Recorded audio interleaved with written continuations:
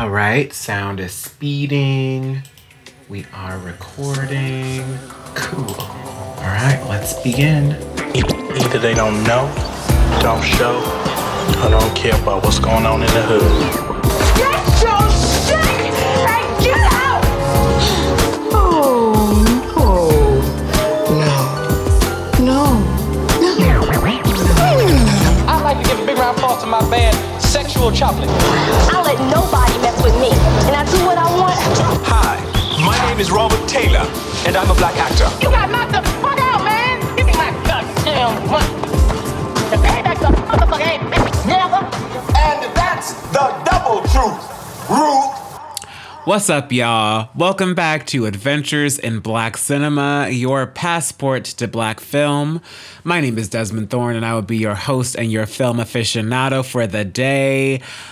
Before we begin today's show, I would like to give a special shout out to Miss Niecy Nash on her nuptials to Jessica Betts. I am so proud of Miss Niecy Nash for marrying the love of her life. And I'm very happy that Niecy Nash is like part of the fam. I did not know. I believe this was also not only her wedding, but her kind of coming out to the world, which I love and appreciate. Niecy Nash is one of my faves working currently. If you haven't watched her in the HBO show Getting On, you are missing out completely, and you need to get on it. She is also amazing in the recent Netflix film Uncorked, so just give it up for her, show her some love. And in showing her love, it makes me think of these kinds of love patterns that I have been kind of, trying to suss out during this time of quar. Some discoveries that I have made and some ways in which to deal with these discoveries, trying to do some inner child meditations and kind of just finding out where this anxiety and this tendency toward codependency, where that comes from. And, just like doing the work. I feel like one must heal before they get married. And I believe that, Niecy Nash, she seems healed, I don't think you can ever rely on another person to heal you. I guess in theory you could do it together, but that sounds really taxing. And if that's what a relationship is, I guess it's just not for me. I'm sorry. I guess it's just not for me. But it's so appropriate that we're talking about love today and all these things about love, all these love tings, because this week's episode is called Adventures in Art and Amour, and we're getting into the nitty-gritty of Love Jones. But first, a trust and believe. Now, come on, I got to go. Out of me. So, if you're new to the show, Trust and Believe is a segment in which I put you on to a film that is a hidden gem, let's say, a diamond in the rough, if you will.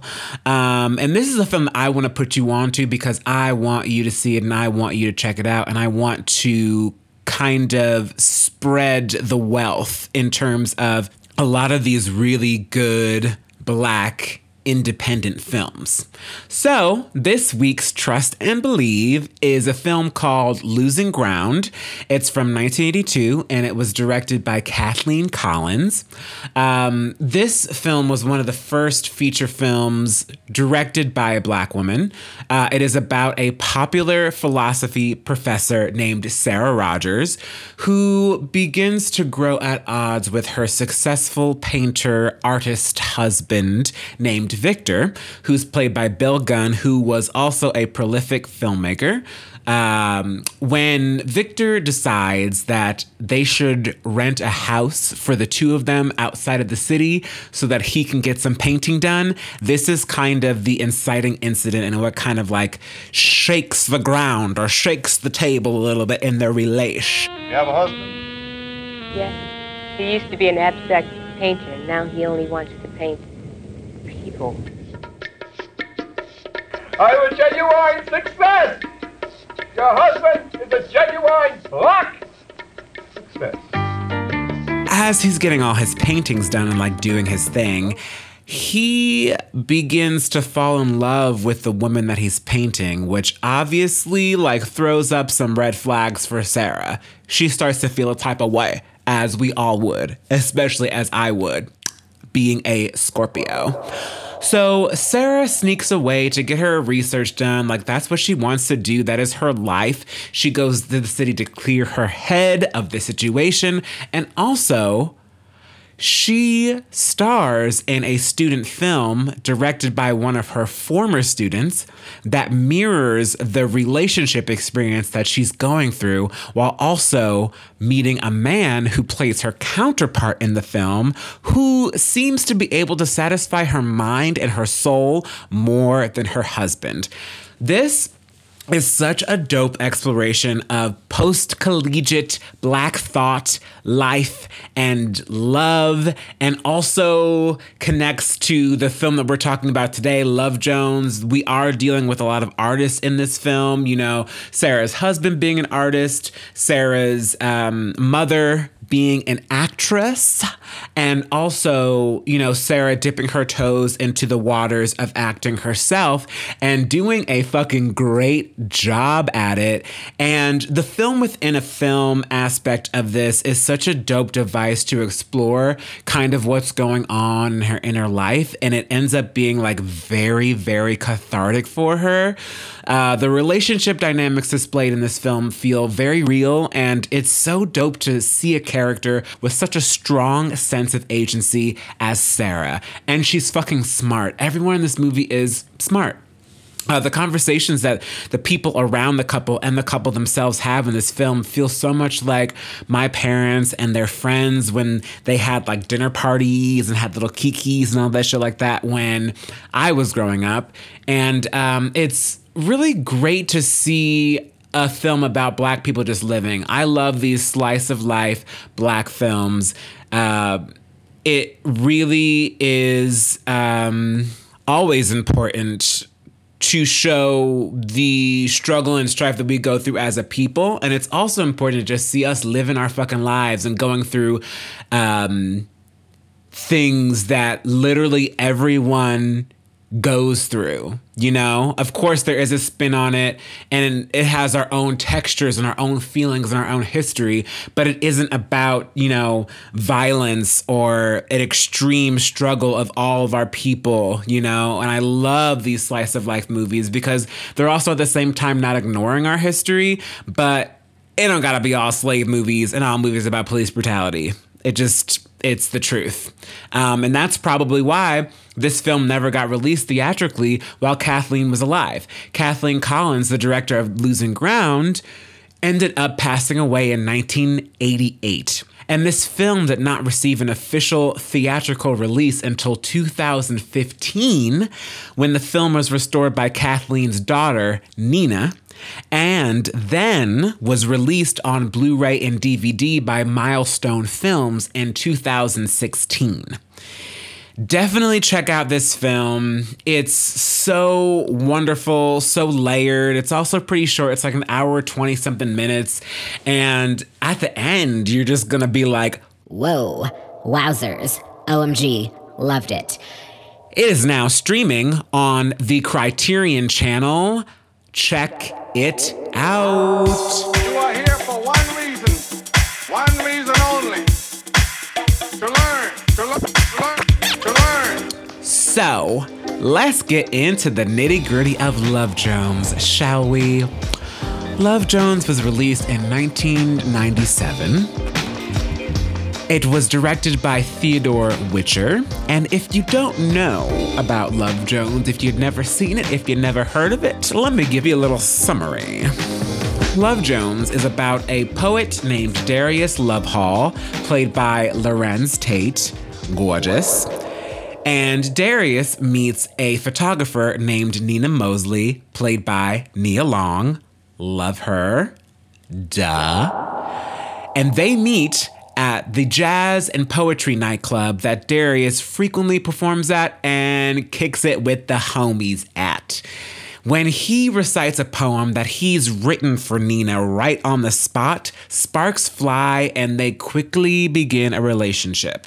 The problem is, Nina just got out of a long relationship with a fuck nigga who looks like Stefan Urkel from Family Matters, but is a dick.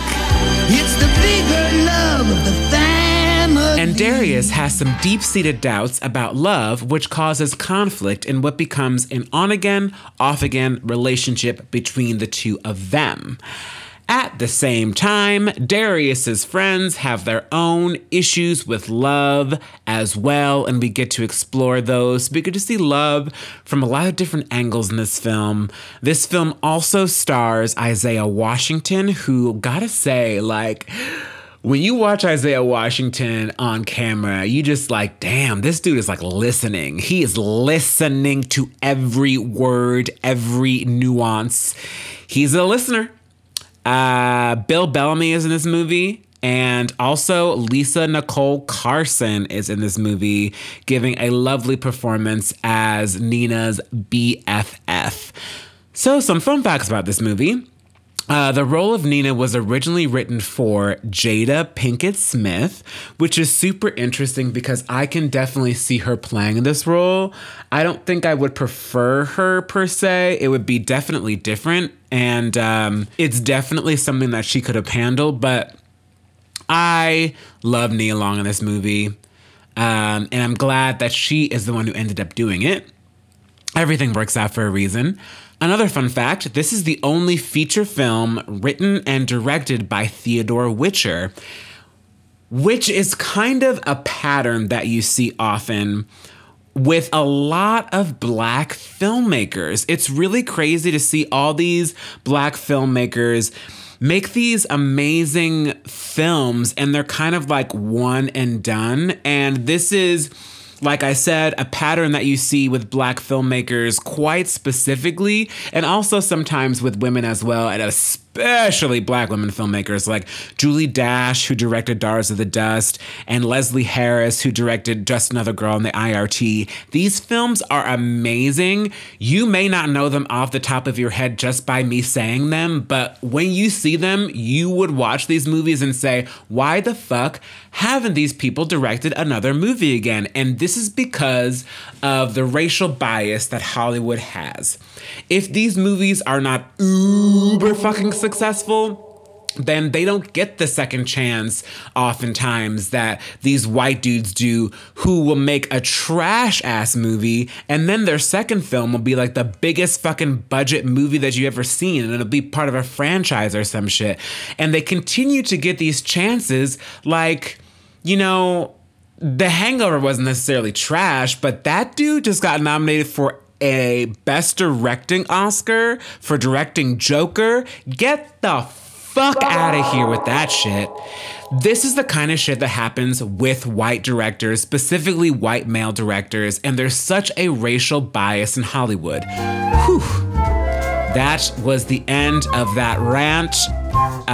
But it's a pattern you'll see again and again and again, and I do not believe, unless it is his own choice, that this should not be this man's only film. Okay. So, and the last fun fact for this film is that the ending was originally different. It was more ambiguous, with Nina waiting in the rain for Darius after the scene in the club where she reads his poem back to him, the one that he wrote about her. I much prefer the ending that they went with, and I'm very glad that they put this film in front of a lot of test audiences with women, because they unanimously felt that the original ending was not good. So thank you for including women in those test screenings, as you absolutely should. And thank you to those women for being like, change the fucking ending. Yes, because we get a beautiful one instead, which I will talk about at some point in the episode. So, my first experience with this film was actually watching it for the podcast. I saw this film on Monday. When I told Amanda a few months ago, we were having some sort of a call, and I mentioned that I had never seen Love Jones before. And she's like, what? You've never seen Love Jones? Like, she was so aghast and so flabbergasted, as many people are. If I were to mention that I hadn't seen it, of people who had seen it, they had that reaction because it's so good. And now I understand that. I had definitely heard of this movie before. It was not a box office hit, but it definitely gained a lot of steam later on. And I feel like it's very popular in our community. I feel like it's quoted and referenced a bunch. So I am so glad that I finally got to see it. And I'm also really glad that I ended up watching it during this time where I am kind of exploring my own past with love and my future with love and kind of doing the work to make it a better experience. So we'll see what happens. But the art aspect of the movie. So I love that both of these characters are artists and that they bond over art in different forms of art. The poetry in this movie is beautiful. Darius's poetry is it is incredible. Nina's photography is beautiful. And so, of course, they bond over these two things, the talent that each other has, but also they bond over like literature and also movies. I think they talk about for a little bit possibly, but they definitely bond over music. There are scenes in which the way Darius kind of courts Nina is through playing a record, and I think that is fucking sexy. Like, that is some shit that I would absolutely do. It also made me really miss CD stores. There is definitely a record store not too far away from me that I go to sometimes, but a lot of times I'll buy my records online because I can get better prices for them, etc. But I do love to support an independent record store. So I do go there sometimes. But those like mega stores like Sam Goody and FYE and Coconuts, if you know, you know. I just miss those days of like going and browsing through CDs and then like checking with the person at the counter and like asking if they can order something for me, which is how Darius gets Nina's address, because Darius's friend works at the CD store and he cops her address from her. So the record thing happens in that scene. He plays a record for her at the CD store. And then also there's a scene later on where after Darius and Nina get back together, at a certain point, they go on a date, and Nina basically says she does not want to, not necessarily spoil the night, but she does not want to, I guess, tarnish it or make it less of a strictly love and no lust thing by having sex. So she sets a boundary after that date and asks Darius if he can sleep on the couch, which, he's very annoyed by and sexually frustrated by. And she is too. Like, she begins to masturbate and he almost does as well. And, his frustration builds and he goes to sneak up into her bedroom, and you think he's gonna do that so he can like sneak into bed and have sex with her or something like that, but he doesn't. He goes up and asks her if he can play a record for her. Oh my God, how sexy. And they slow dance to it. It is so beautiful. I mean, this is how I love to connect with people. I love to connect with people through art, through music, movies, literature, visual art, literally anything, any kind of art. If you want to go to a museum and you cute, let's do it. So I really loved that about this movie. And I really felt a part of myself in the courting aspect and how, Darius does make those moves. It also, the fact that, Darius does write a poem for Nina. made me remember this time where a guy wrote a song about me once, and he sang it to me over a voicemail. I think I still have it somewhere. It was very sweet. It was very, very sweet, and it is a memory that I'll kind of think back on a lot. I don't know what it meant in the long run because I can't see the future, but I will say it has not amounted to that much at this point. I don't know. I'm not going to give y'all all that tea because it's steaming hot. But something else about the art in this movie that I love is that I love that both Darius and Nina are actually really great artists. They are like masters of their craft.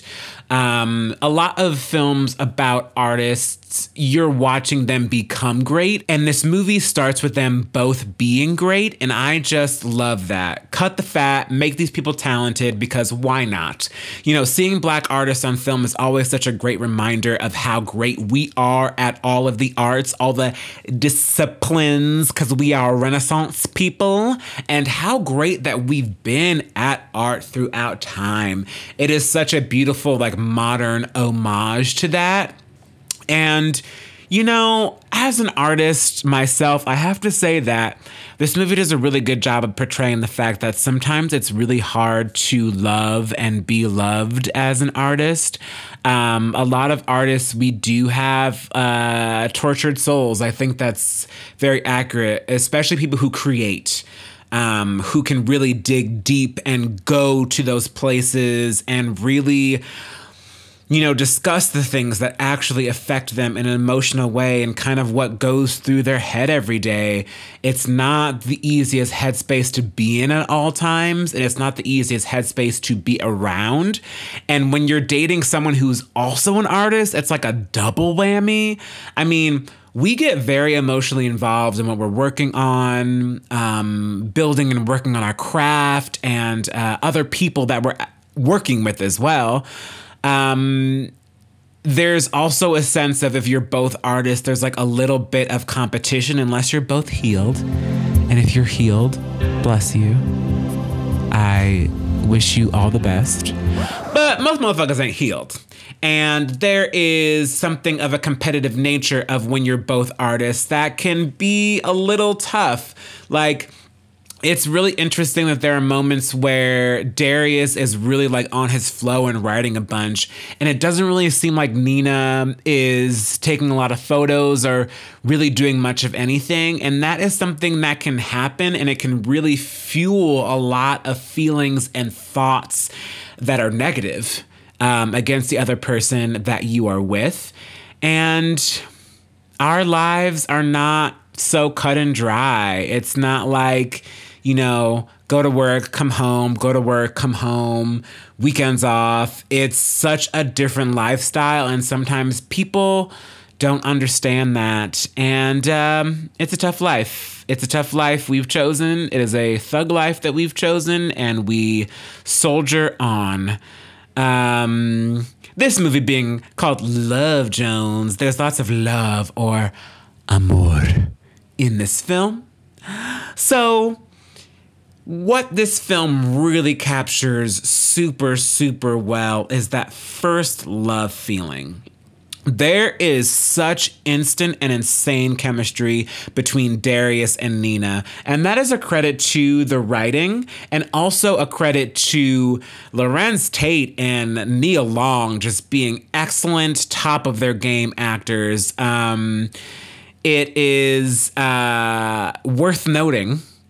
It is worth noting that not only is Larenz really great at acting in this film, his body is a wonderland. I know I talk a lot about the male body on this podcast, and that they tend to be like muscular and chiseled and all that shit.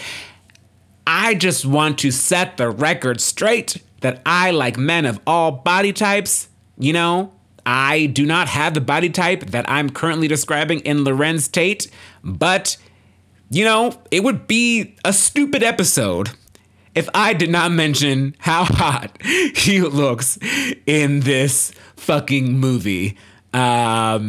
Every time that he is shirtless, the world stops. And there is a point where Nina is talking to her best girlfriend, played by Lisa Nicole Carson, after the first time that Nina and Darius have sex. And Nina says, quote unquote, "It was like his dick was talking to me." And ooh. Again, because Nia Long is such a good actor and this writing is so good, you know exactly what she means when she says that. And also, you know, because Lorenz is hot. But all that being said, if you don't know what she means when she says it was like his dick was talking to me, I want you to have that experience for yourself. I would also just like to note right now, there may be some construction going on in the background, and that is something that I have no control over. Lo siento. So there's really nothing like the honeymoon phase, right? And they also capture that super well in this movie as well. You know, there's such an excitement behind it. There's an excitement that kind of, you know, forces you or, you know, tempts you to pull out all the stops. Darius, I think, is definitely one of those people who wants to pull out all the stops and wants to impress a lady. And hey, I get it. When you're having your first couple dates, you are trying to curate. A good date is curation, just like art. It is a curation. You have to know, you know, what are the stages? First of all, what are we doing? Are we going to multiple places? Are we doing dinner at one place, dessert at another place, drink somewhere else? Are we doing a movie? Are we catching a show? Like, the possibilities were endless. I ain't gonna say they're endless now because COVID-19 is ruining everything.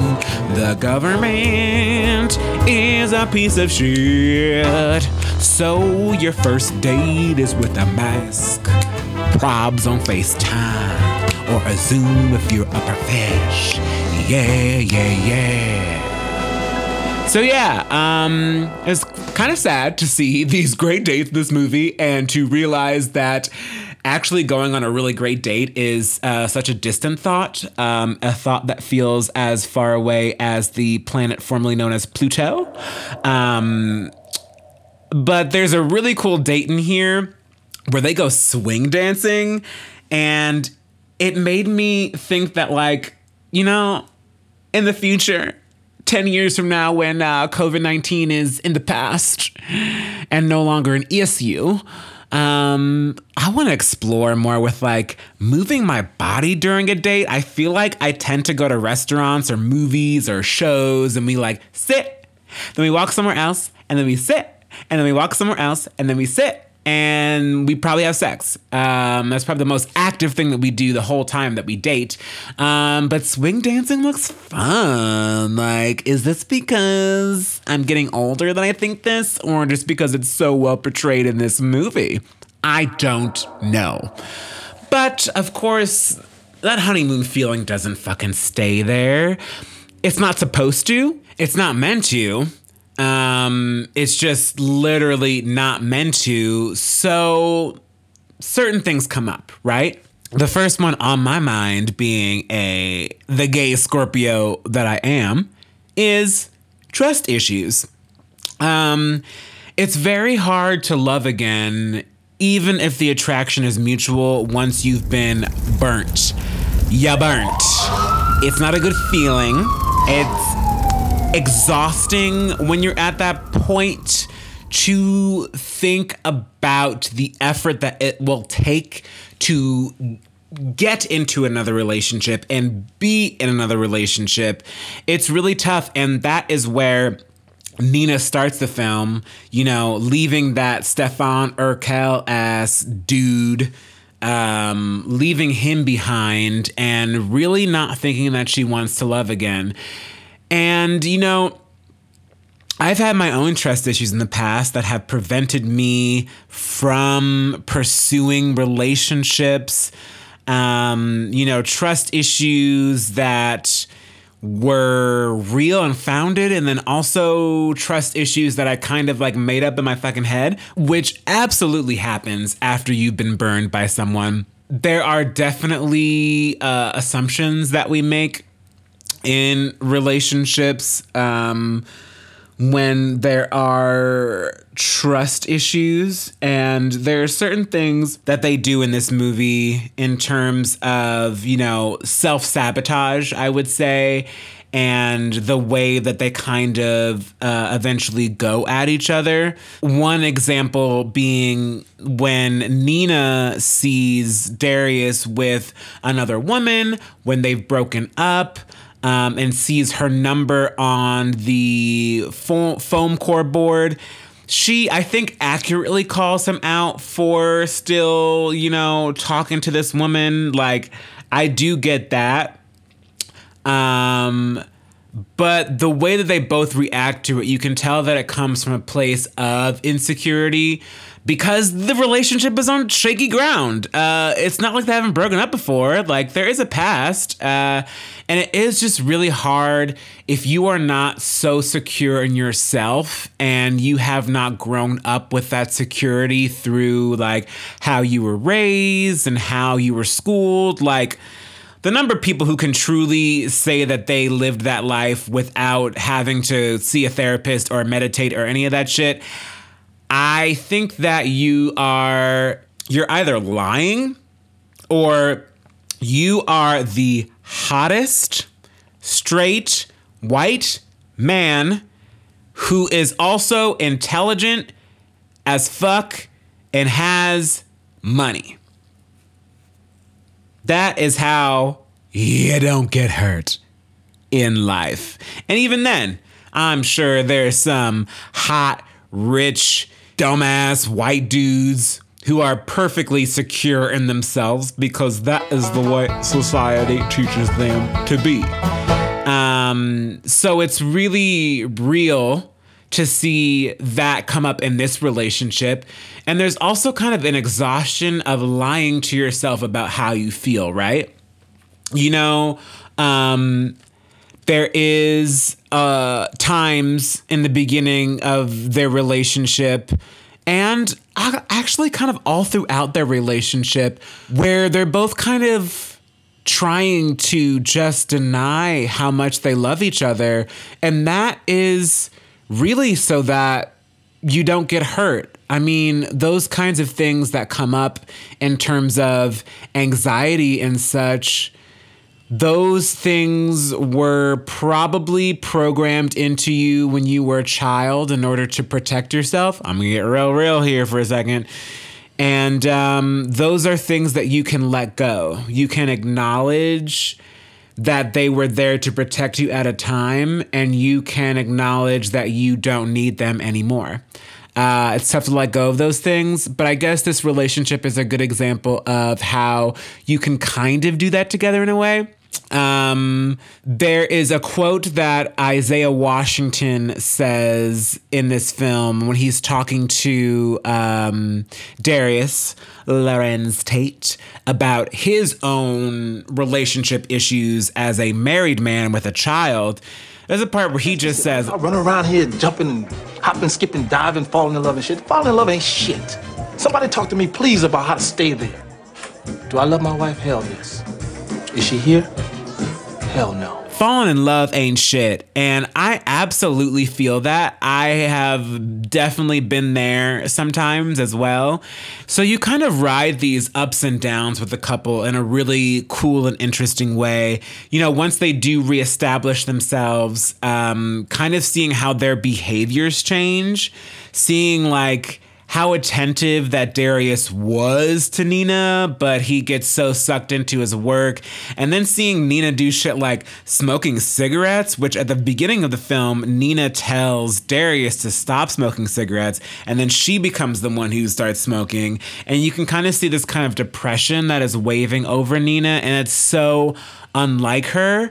And those behavior changes can definitely happen when you're close to another person and when you start like cohabitating. It's really, really hard. And, you know, I do agree with Isaiah Washington's character sometimes. Another thing about this couple is that, like, I want to know what their signs are. The whole time I was like, is their chart compatible? I kind of wonder, like, based on where they fall on the zodiac, like, if this will work out, you know? And, you know, I do believe in that shit about 85 to 90% of the time.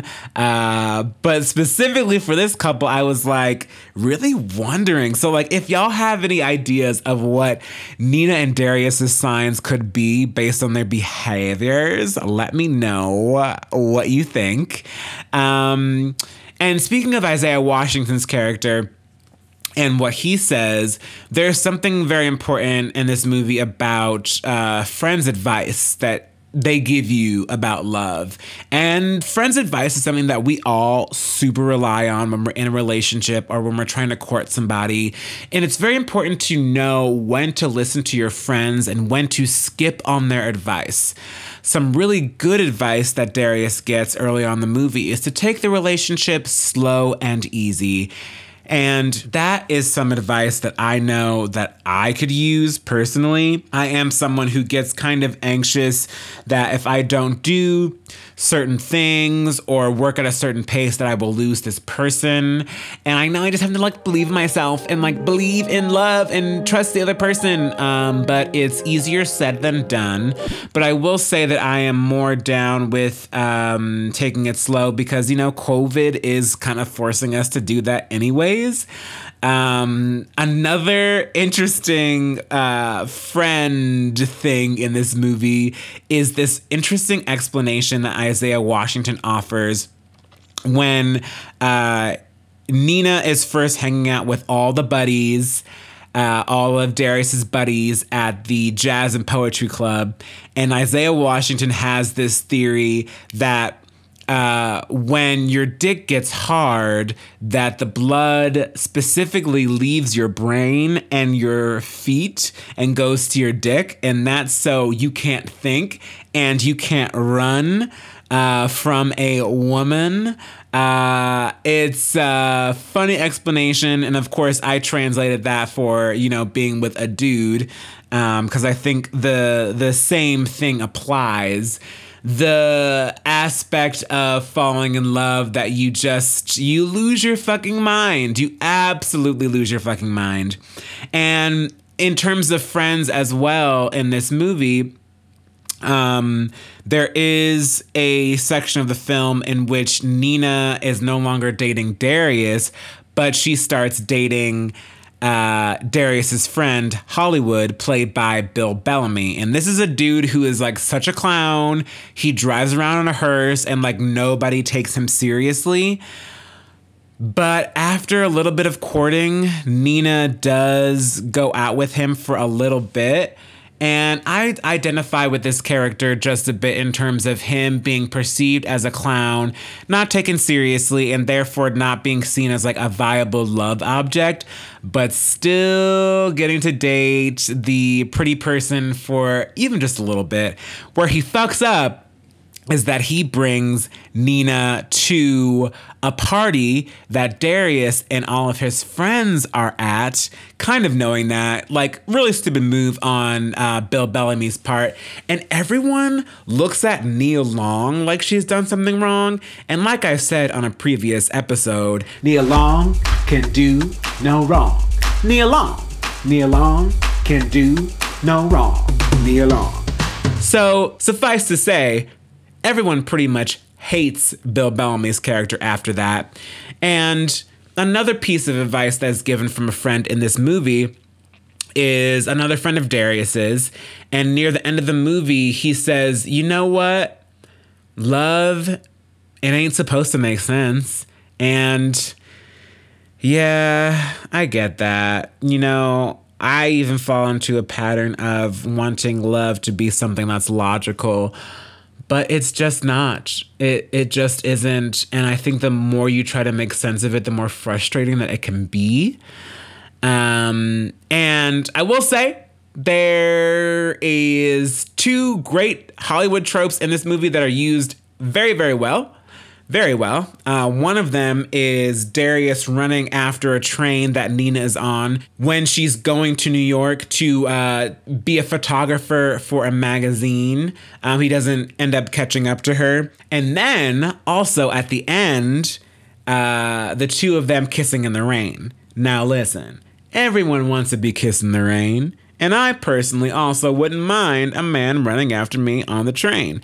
At least nowadays, I could have maybe seen him and texted him, or he can text me too to let me know that he was chasing a train after me, and I would be like, oh my God, how romantic.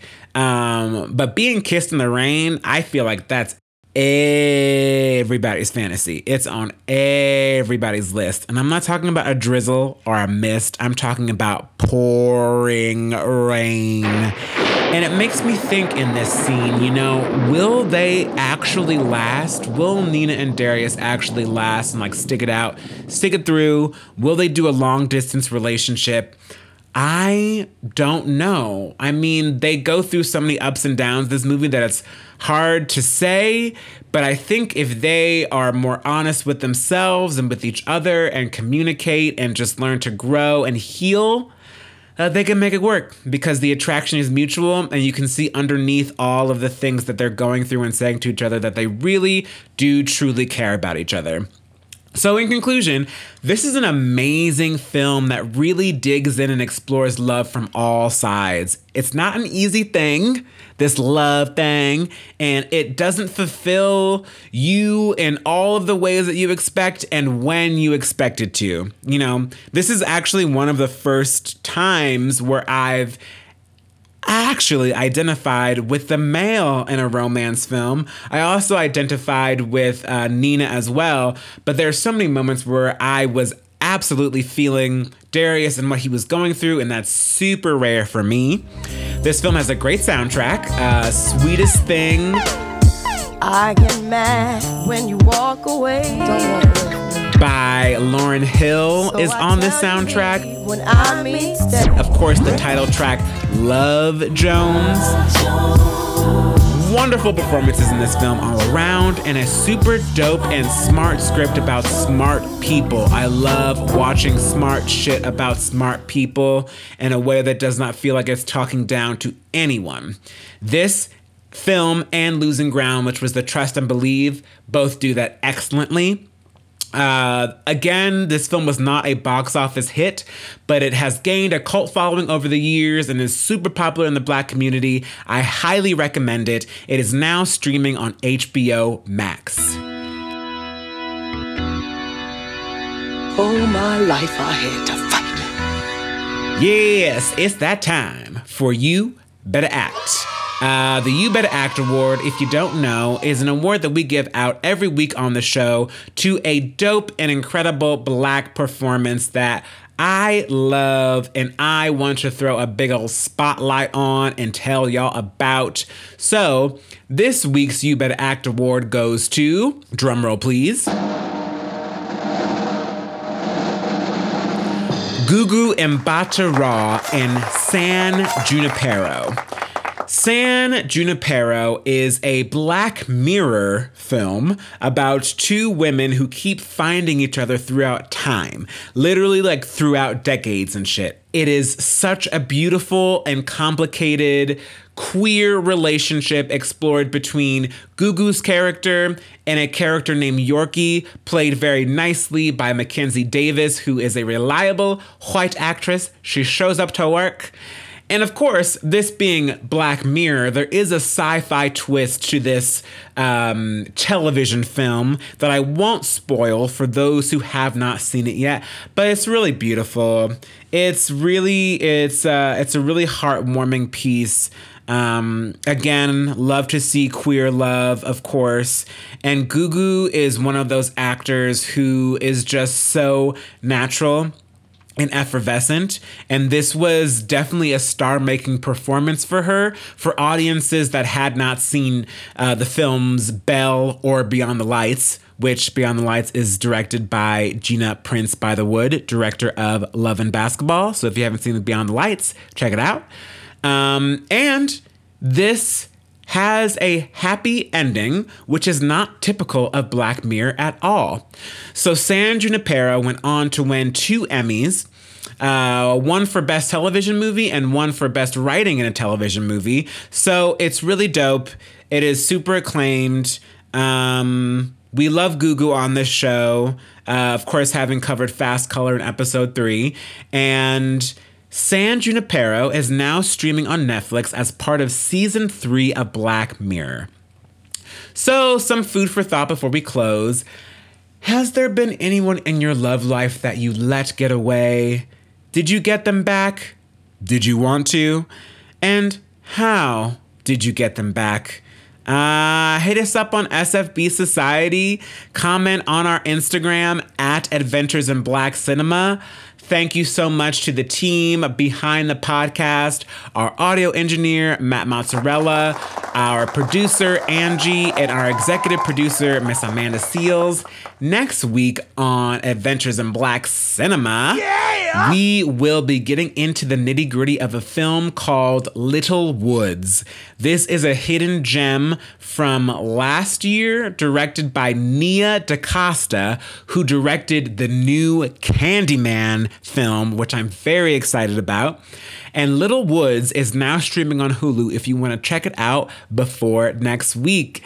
All right, y'all. Stay safe, stay black, stay blessed. Thank you so much for tuning in, and see y'all next week.